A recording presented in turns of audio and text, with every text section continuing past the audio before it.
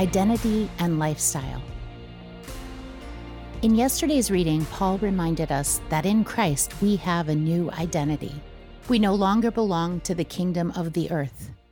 Being united with Christ in his death and resurrection, we now belong to the kingdom of heaven. And this Christ-formed identity expresses itself through a Christ-following lifestyle. In our readings over the next few days, Paul will give instructions on how to live this Christ-following lifestyle. As we read through these instructions, some of us might be confused. After all, Paul spent a good portion of his letter warning the Colossians not to fall prey to those who were trying to burden them with lots of legalistic rules. So how can Paul now turn around and give this set of commands? The answer is that Paul's commands are not aimed at earning our standing before God. Jesus has already done that for us. Our identity in Christ is secure. However, that new identity should inform and impact how we live our lives. As we read through Paul's instructions, let's not view them as a set of rules, but rather as Paul's encouragement to be who we already are. Since we are in Christ, this then is how we should live. Colossians 3, verses 5 through 10. Put to death, therefore, whatever belongs to your earthly nature, sexual immorality, impurity, lust, evil desires, and greed, which is idolatry. Because of these, the wrath of God is coming.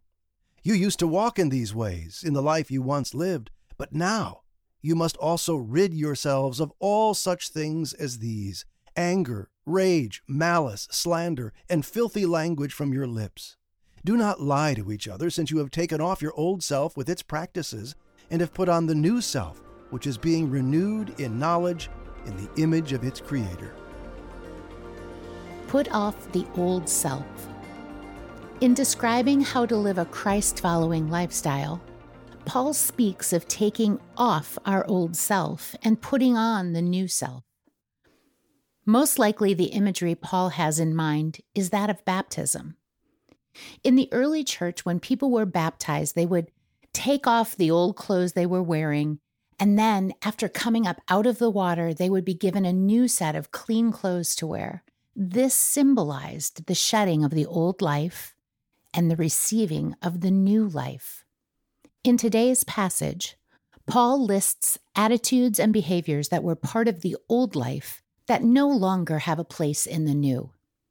His lists in verses 5 and 7 are not exhaustive, but reflect an earthly way of living that is incompatible with being a follower of Christ. Paul tells us to put these things to death. How do we do that? By allowing the Holy Spirit to examine our lives, by being ruthlessly honest with ourselves about our sin, by repenting of that sin, and by refusing to condone its presence in our lives any longer. As you read through Paul's lists, think about what these earthly attitudes and behaviors have in common. They are focused on the self. They are about following my own impulses and fulfilling my own desires. This selfish lifestyle is destructive to others and tears relationships apart. In essence, the attitudes and behaviors Paul describes are violations of love. And as we'll see tomorrow, what Paul is most concerned with is that we are united in love.